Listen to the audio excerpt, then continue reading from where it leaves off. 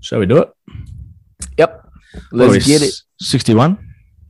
61, bitch. 61. With a bullet. A bullet. Yep. 61 with a bullet. What does that mean? I'm not entirely sure. Okay.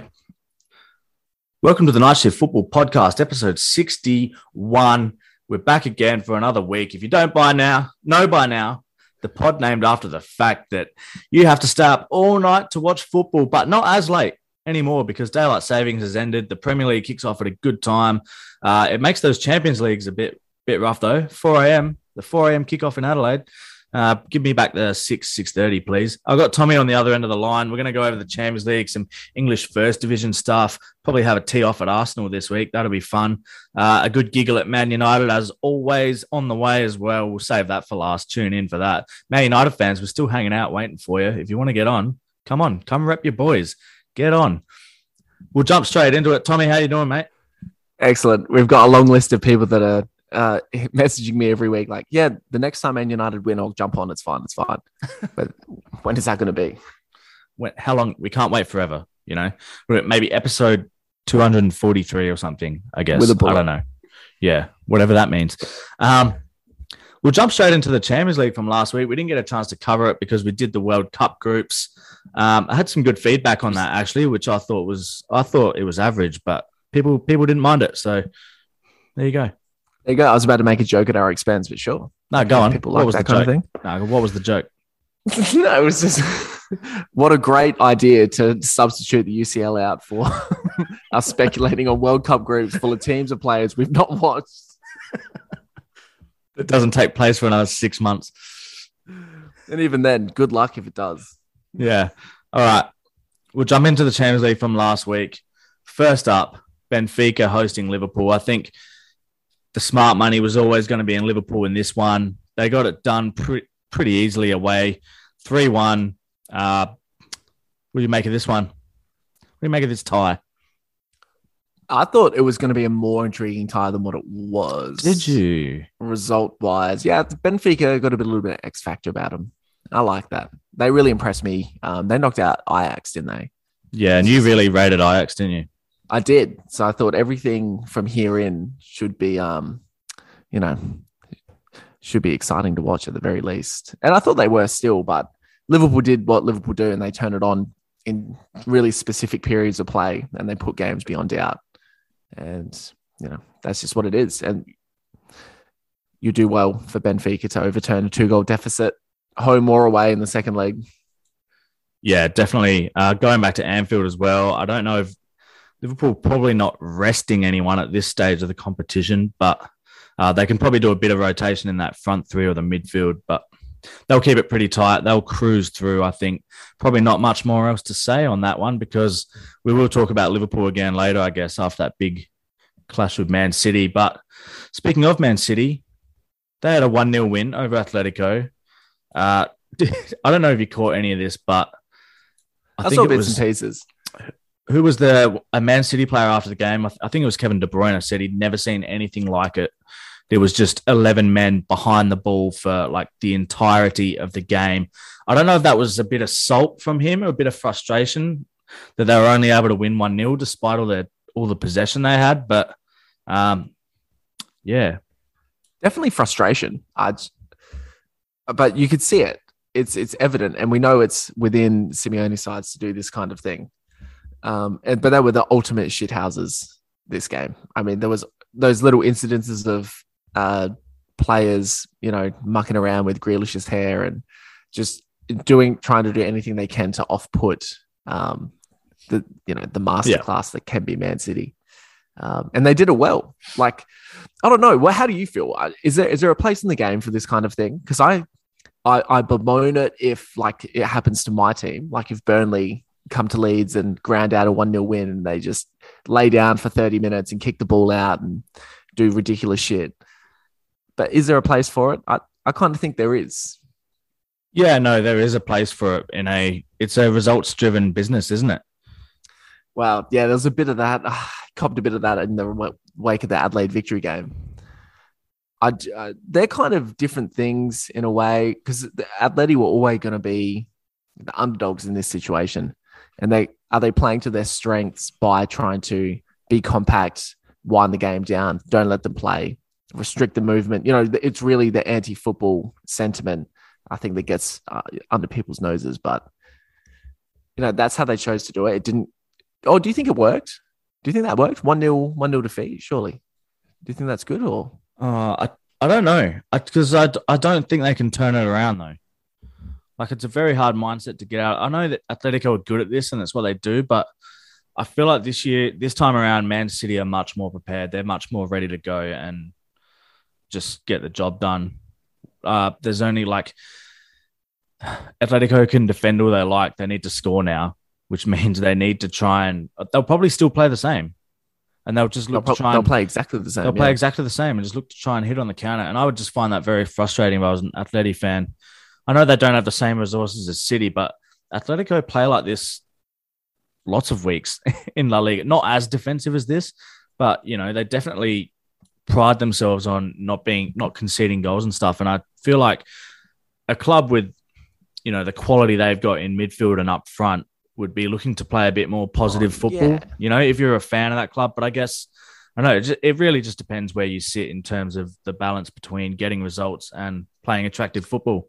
Yeah, that's a great call. I was thinking more of the fact, if you had João Felix and Griezmann up top in 17 out of the 20 Premier League teams, they would run riot. And so you're right. They do, play this defensive shithousery game a lot, and it's almost like an easy. It's like a crutch now for Simeone. It's an easy thing for him to do in these situations rather than try and actually beat a football team by playing the game. Yeah, definitely. I don't think they turn it around in the second leg. I think City probably more likely to just score a couple more. They'll get a little bit more luck, maybe, because they were unlucky with some of these shots. Like, they had 67% of the ball, felt like 80. Only 2 shots on target, but 6 blocked shots, which tells you the guys in the box did their job. But alternatively, effort, Atletico, not 1 shot blocked off target or on target. So, just complete nothing from them. Yes. I don't know. I can probably see him jagging a goal and forcing this extra time, and then we'll really see City's medal. Yeah. The attractive football fan in me just wants to see City obliterate it, and just we can end this whole thing about Simeone and his glorious defensive kind of, game style that he loves to take out in the Champions League. Yeah. It comes at an interesting time for both Liverpool and City, given they played on the weekend as well. Yeah, it does. It does. We'll move along to the next games. So Thursday morning, we'll get the Bayern one out the way, but I don't know if anyone had this penciled in. I think you might have mentioned that Villarreal could take it to him in a previous episode, but I didn't put my money where my mouth is. If anyone had this, you're an absolute genius, and all credit to you. Please post us your slips. No, this was definitely the game that cost me my multi. Multi killers. Villarreal winning 1-0 against Bayern. Did not see it coming. It's not as if Bayern sent out a weak team either. They're just, Unai Emery just doing his best to make everyone believe that Arsenal were wrong to get rid of him. But only in really certain situations like this one. Yeah. Bayern are just faffing around at the moment, aren't they? Like, what? What is their purpose right now? Yeah, it is weird. Like, they've done this in the league a few times as well, but they're just, they're still far enough ahead that they're going to win the Bundesliga comfortably, I'd say. But more so down to other teams' lack of consistency than their dominance. Has to be, because even on the weekend, Bayern can only manage a 1-0 win, and they're not comprehensively destroying sides like they have been in the past. It's not the easiest run to the title, or, this is going to be a really tough task for them to overcome in the second leg now as well. Yeah, it was a similar situation, I guess, with when they played Salzburg in the last round, though. And then we predicted that the second leg Bayern would come home and just more than any other side in the world, I think, Bayern are able to literally just flick a switch that goes from being very ordinary to amazing, or not not necessarily like brilliant football, but just ruthless football, where they're just so clinical and take every chance that comes their way, and they'll just absolutely batter a team out of the park. But yeah, that's if they decide to flick the switch, and I've got a feeling they'll flick that German switch of theirs and just turn it on and batter Villarreal in the second leg. That's a good cliche to launch off with. That was Bayern's first loss in the UCL away from home since September 2017. I thought that was interesting, mainly in the wider context of, imagine that we did go ahead with this Super League idea, and you would be discounting this kind of result, this kind of team like Villarreal upsetting Bayern Munich in the first leg of the Champions League. Like, these are stories that we need in the game, and this is why it's an interesting concept, an interesting product. Fuck the Super League, basically. Fair point. Your thoughts on the second leg? Do you think Bayern will win the second leg? Oh, well, I did this last time. I fell into the trap that Salzburg could match it again in the second. Probably not. I mean, is this what they're doing now? They're just throwing away first legs, and they're like, we'll concentrate on the second. Don't worry about it. We'll put some goals on, get them out of this game early. Yeah, fair. We'll go on to the last one of the lot. We've saved it for last because I think it was probably the game of the round. It also ties well into the Premier League and the week that Chelsea had, obviously coming off the back of a 4-1 defeat at home to Brentford. They then lost 3-1 at home to Real Madrid. Our boy Karim Benzema with back-to-back Champions League hat tricks. Have you seen anything like it? What the hell are we watching from this guy? Where has this come from? What a revitalization of a man that's won 4 La Ligas and 4 Champions Leagues. His last few, we've said it again and again, but his last few seasons, like since Ronaldo left Madrid, he's just gone to another level, and it's getting out of hand. It is out of hand. There's no, they're calling for Ballon d'Ors for this guy, for fuck's sake. Could it happen? For Chelsea, there's no shame in getting Benzema. Like, at this point, he's a legitimate national security risk.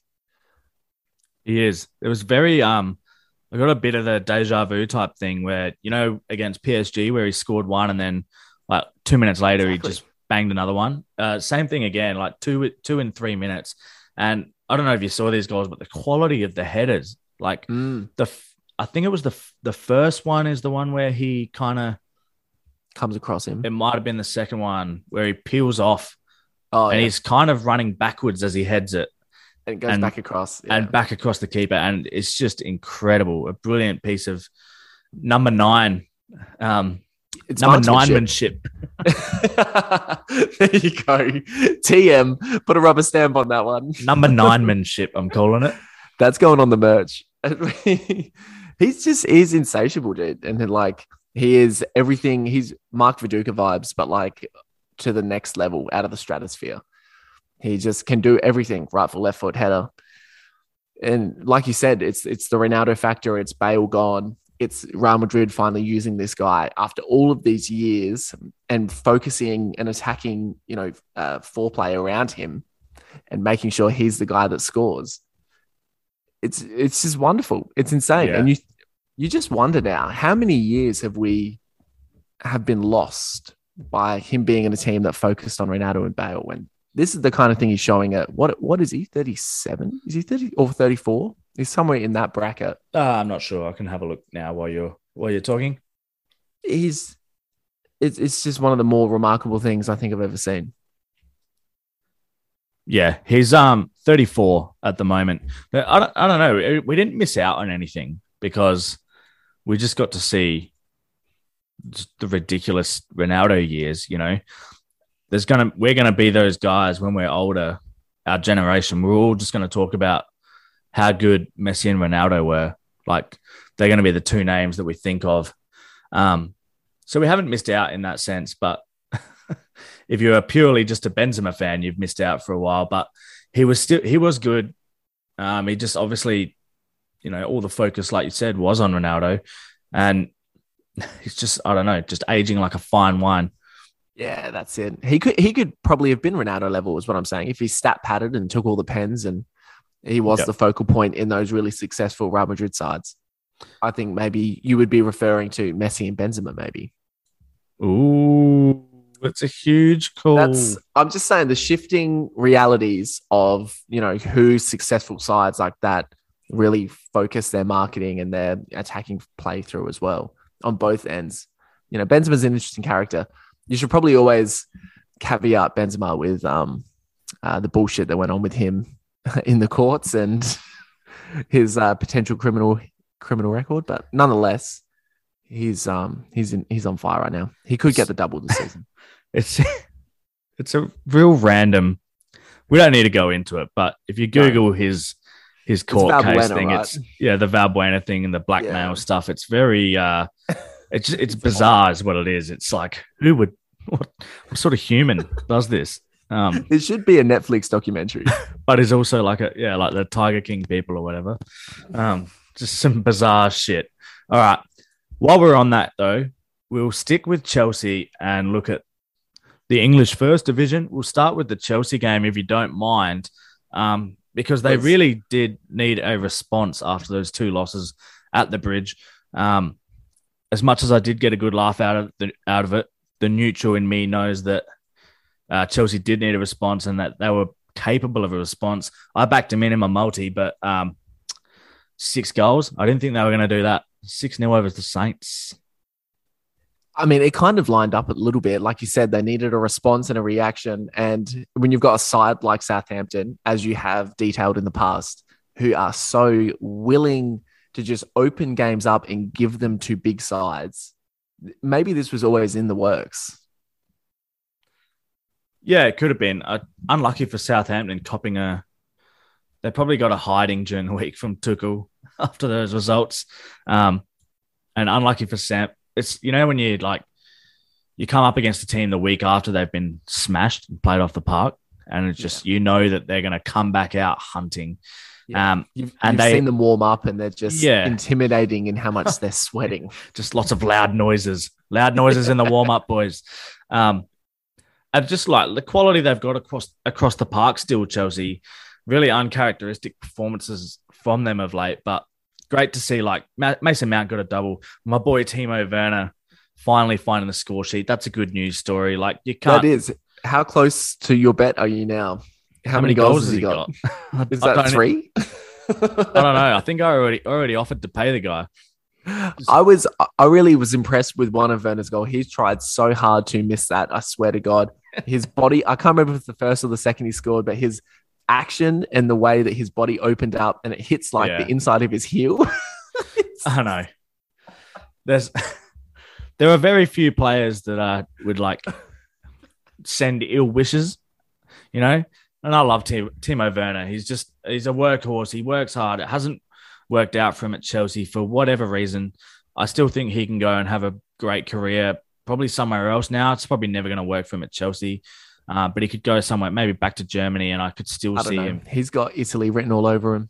Italy? See, I think he's got a Dortmund replacing Haaland in him or something. That'd be cool. A team that hits fast on the counter, kind of like Red Bull Leipzig used to do when he scored all his goals. So I can see that happening. For Southampton, though, I know we've said it on here a few times, but they do have this in them. They do have these results in them. We've seen them lose 9-0 twice in the last few seasons, and now they've conceded 6. I think that all at home as well. Maybe one of them was away, but yeah, another absolute battering. It's an atrocious performance. 4 shots, 1 on target, 29% of the ball. 29%. I know you're going to have difficult opponents, and when you come up against the big 4, the big 6, whatever you want to call them, it's going to be a tough day out, of course. What I always wonder about Southampton and Huston is he's pretty much just fine to continue in his ways and lose by extravagant amounts. There never seems to be any pressure around him. Is it because of their league position potentially? I don't know. They're on a pretty poor run of form at the moment. I think they've lost 4 of their last 5. And now they're getting absolutely battered. Is this just a case of a mid-table side that is in relative safety, so they're already thinking about the holidays. Like you could have said that about Brighton before the Arsenal victory, or potentially is this, is this a really fundamental problem in how Husnul plays against these big sides? I don't think so, because I think it's only really happened a few times. It's just that like they're outliers, those results. It's just True, that they're quite good against Man United and City. I think this season they've had good results. Yeah, so it's not like they're going out and losing like 4-1, 4-0, 5-0. It's just they've had a 9-0, a 9-0, and a 6-0. But they're very much outlier results, and I think that's why there's probably no pressure on him as manager at Southampton. I think they'd want to be sitting a bit higher than they're currently 14th, I think. They'd probably want to be a bit higher than that, but I don't know. They go all right. I like watching them play. He'll be all right. He won't lose his job, and they'll come back and they'll probably have a good year next year, and then they'll lose 8-0 at some point then.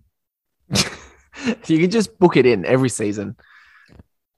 Who are they going to get absolutely smashed by once? At least one game a year. And one of those 9-0s was Leicester as well. Like, it's not even... But that was prime Leicester team. It can't... I don't know. Like, they won the league like 6 years ago now, so... And it was I will always refer like to 3 Leicester years as ago. prime. No, they'll always be prime Leicester. They'll always be prime. Yeah. Well, that's that. What's next on your list there? Do you want me to... Should we go over to Arsenal Brighton, or have you got something you wanted to... No, let's segue into your rant here. This is going to be great because I didn't watch this game. So I was enjoying myself watching Leeds absolutely rout Watford. But let's hear about Arsenal. Look, the mist descended over the weekend. I just could not believe what I was watching. Not in the scoreline, in the actual play. You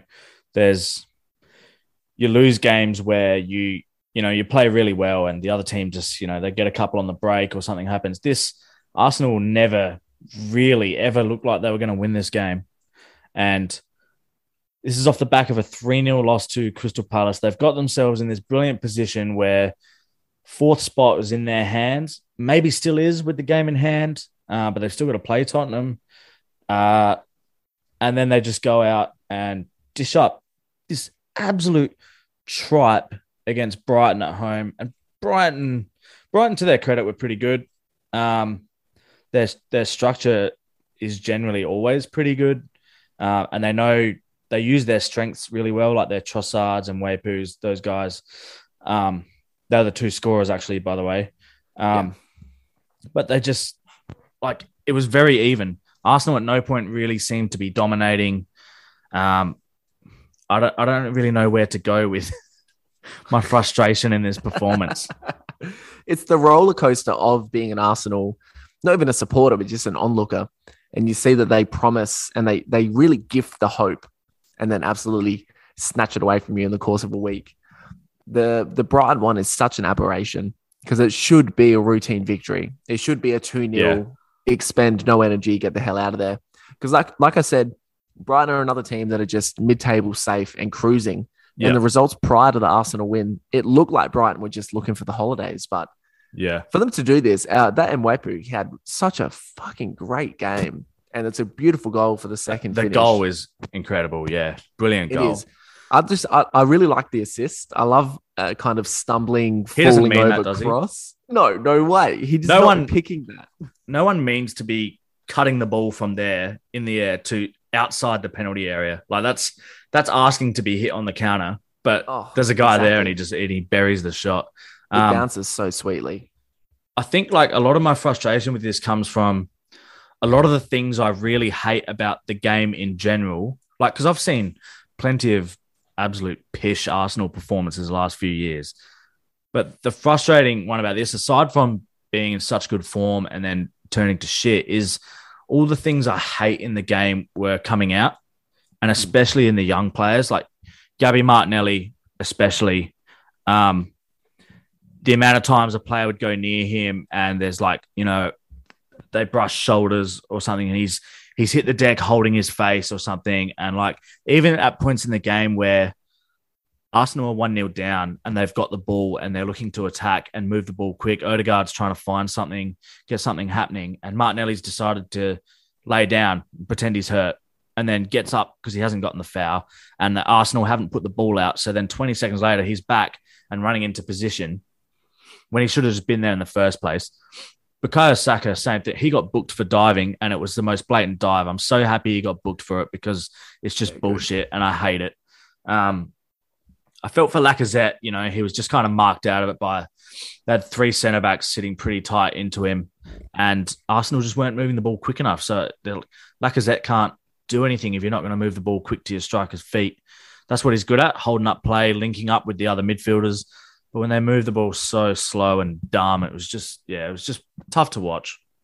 Yeah, it looked like the best chances really did stem from long-range efforts. Like we saw the Erdewerlde, obviously, to make it 2-1. Yeah.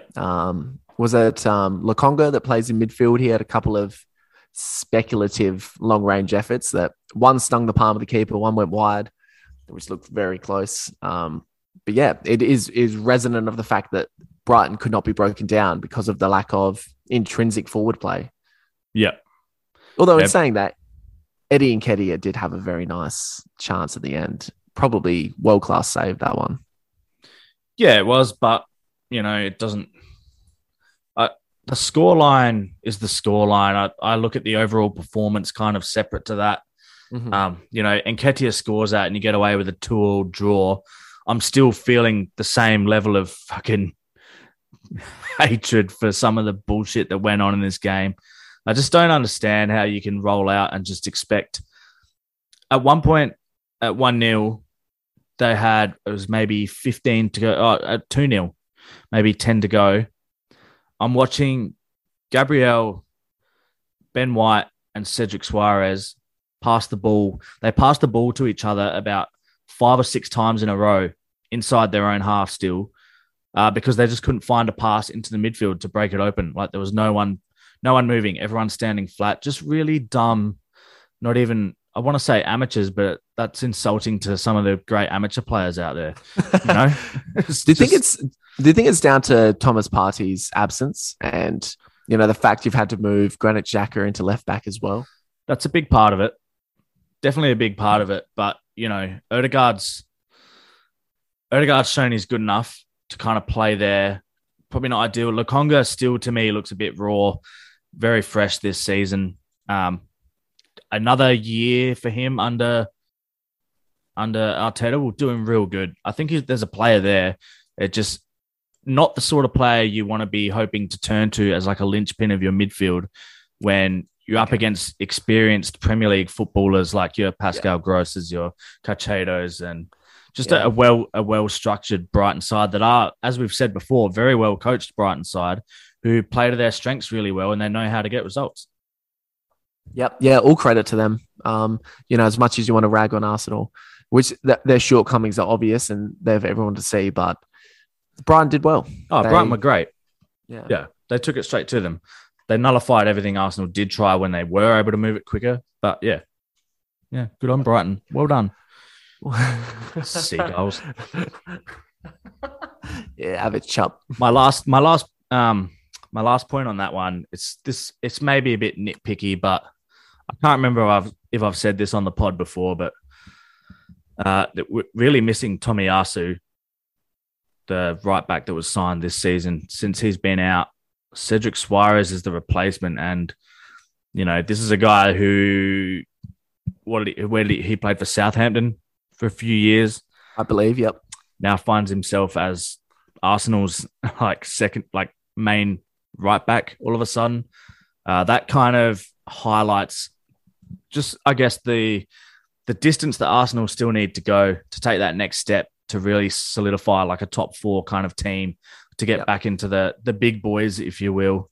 Players like Gabriel, no knock on the guy for his work rate stuff, incredible. Is he a good enough footballer to be helping Arsenal take that next step?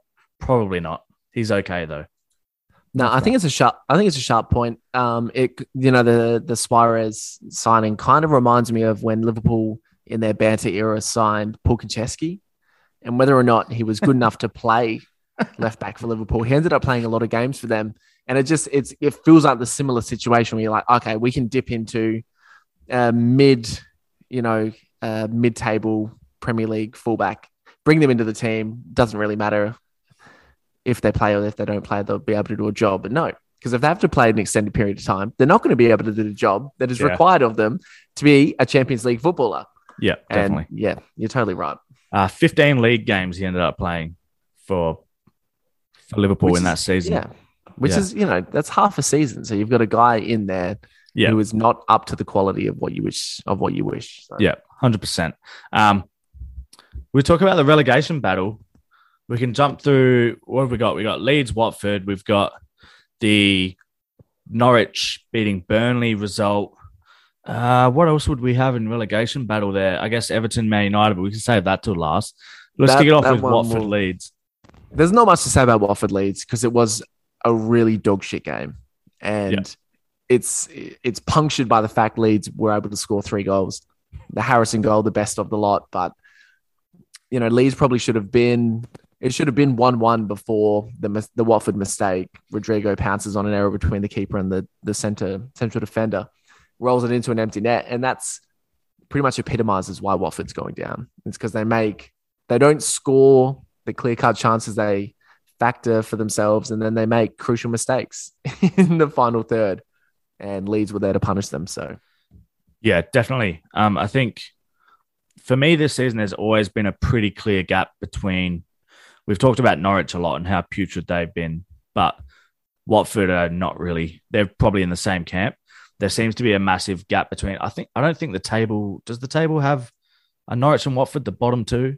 They are the bottom two, yeah, but it's not really by that much. No, they're not. But when you watch them, they really do feel like the 2 worst teams in the competition. Yeah, Burnley don't seem as bad a team because I think it's because we're used to their shit, though. Yeah, we're just used to their bloody bullshit. Parking the bus. They grind some decent results here and there, and so we forget how putrid they actually are. But Watford and Norwich are just abhorrent football teams. Get them down. Much. Get rid of them.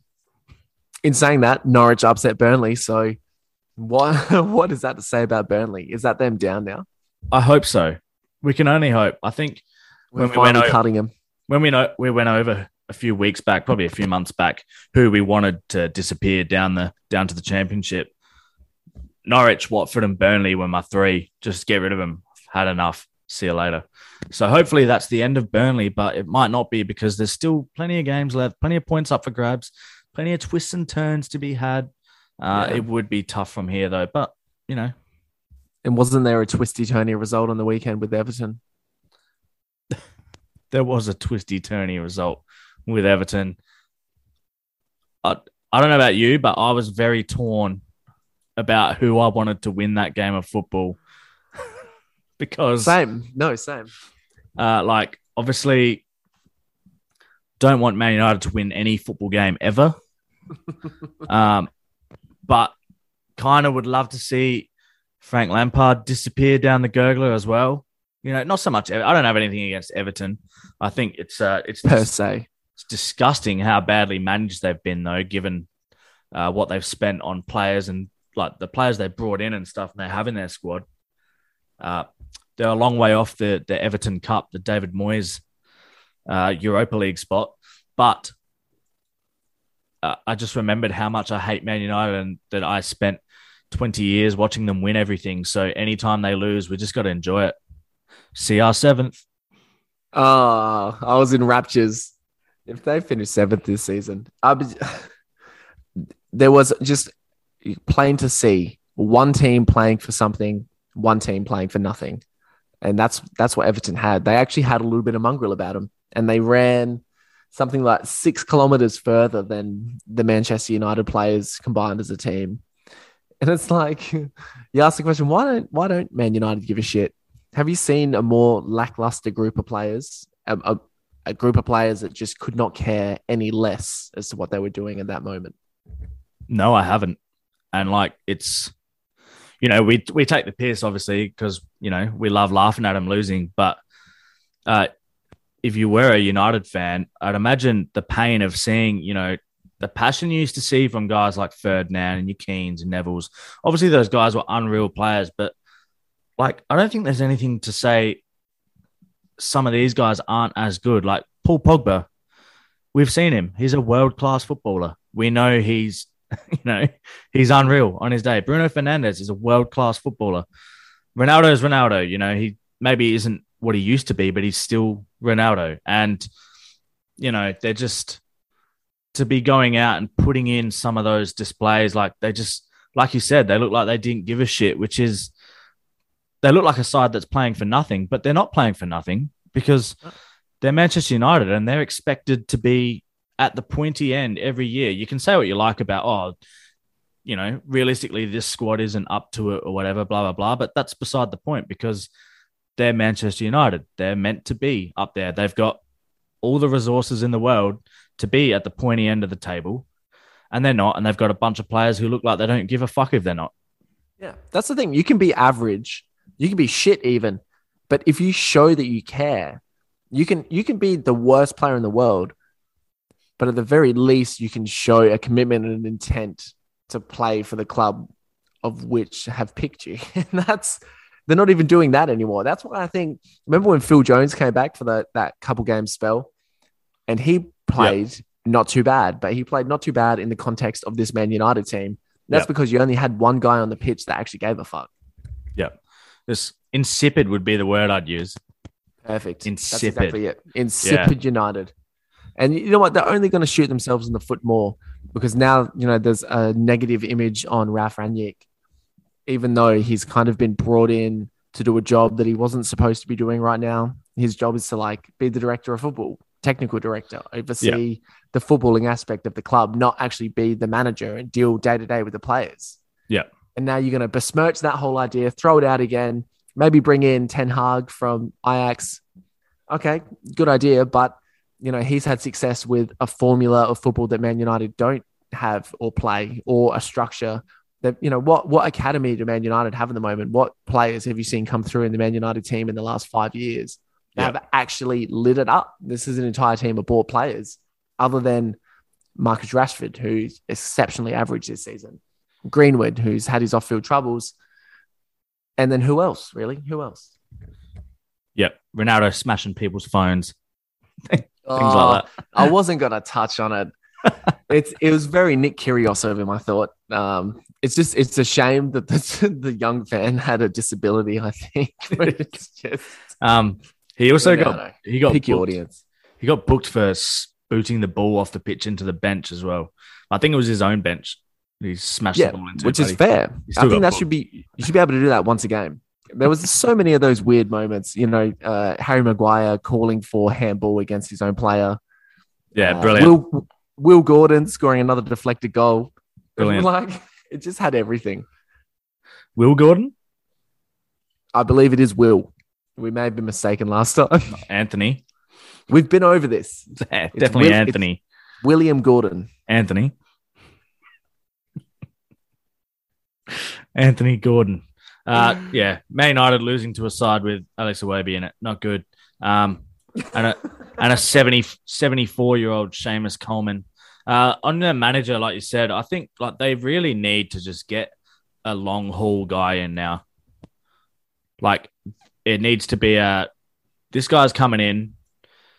This is what they need to go after someone and say, this is what we want. This is where we want to be in X amount of time. I don't give a fuck if you finish 13th, 12th next year. Let everybody laugh at us. But we have to maybe sacrifice a season or two to make sure we get the right guy and can get to the place they want to be, because otherwise they're just going to they're doing this thing. You can't just keep rotating managers and then those managers are buying players and then disappearing. And then a new manager comes in and he isn't like this player, so he needs a different player. And it's just a horrible cycle to be stuck in. Yeah. We saw Chelsea have kind of made it work, but, to a degree, there's been no dynasty or longevity. No, it's kind of like a good year or two, fall away, a good year or two again, fall away. Man United now, though, big changes got to happen, but I'm enjoying it. It's kind of reminiscent of Spurs as well. They're kind of in that cycle at the moment.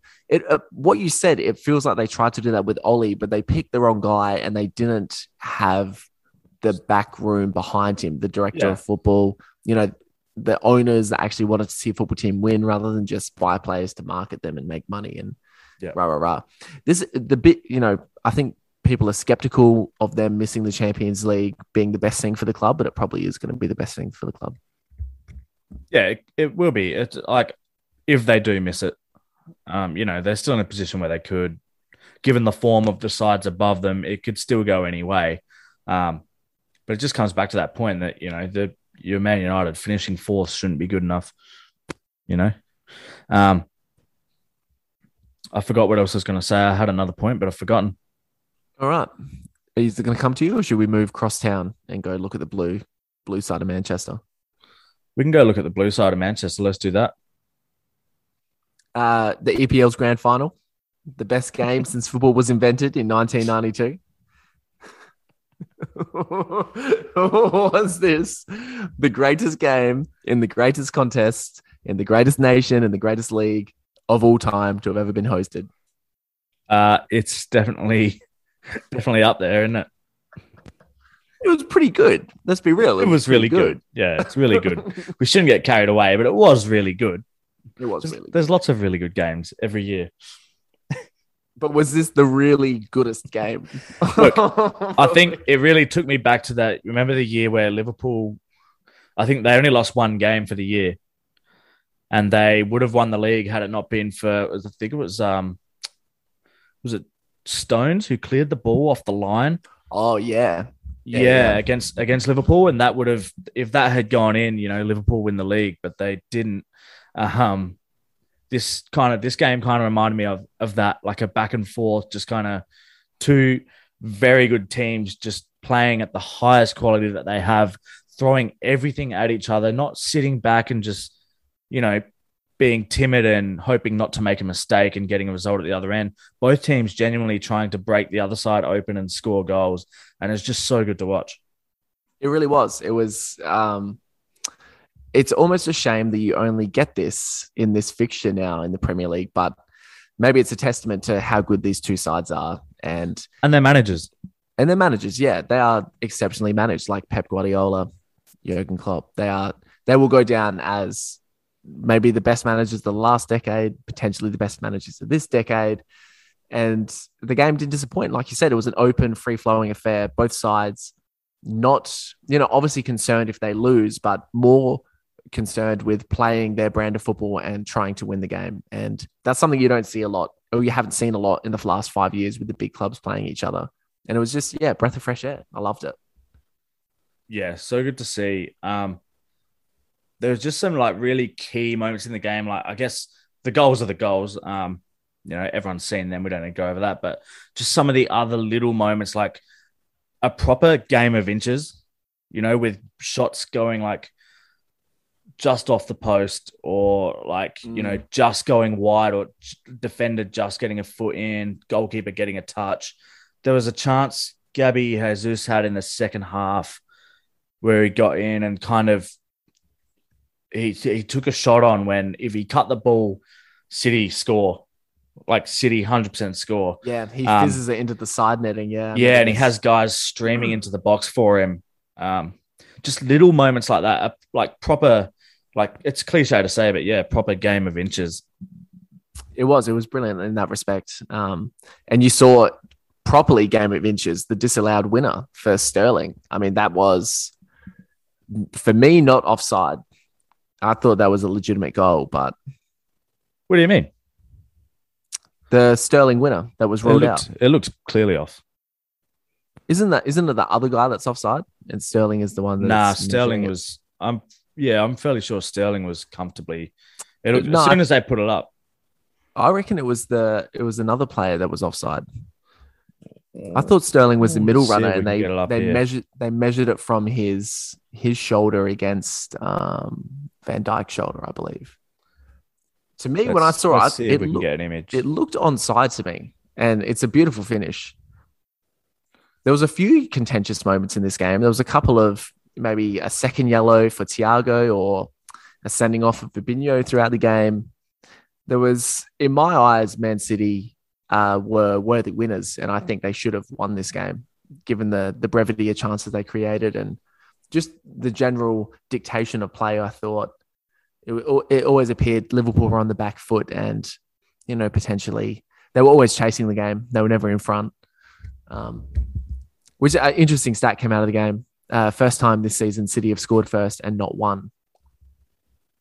There you go. That's quite a stat. It shows a dominance. It really speaks to their kind of, I've said it a few times tonight, but the ruthlessness that they have, these teams, when they get in front and just give nothing away, ever. So I kind of think the draw was for the best.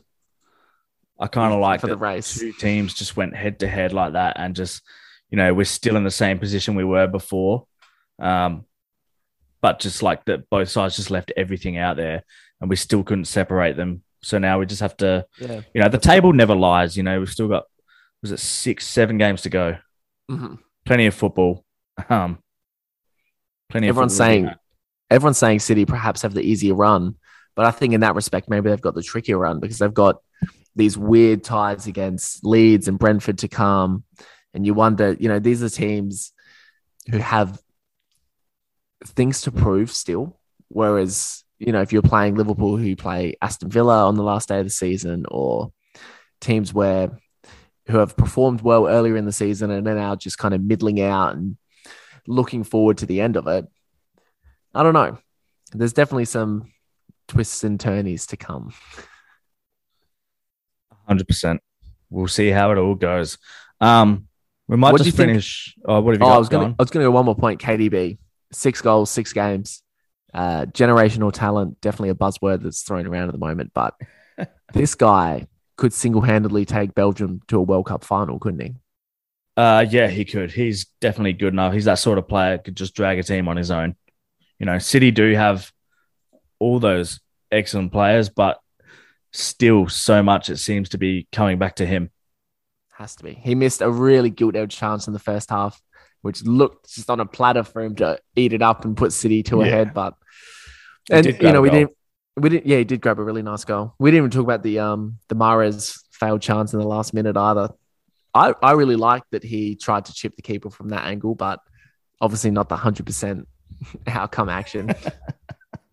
Yeah, no. I'm happy with the draw. Keep the Premier League title race going to the end. I mean, it would have kept going anyway, but it's, the draw is more exciting. 1 point in it.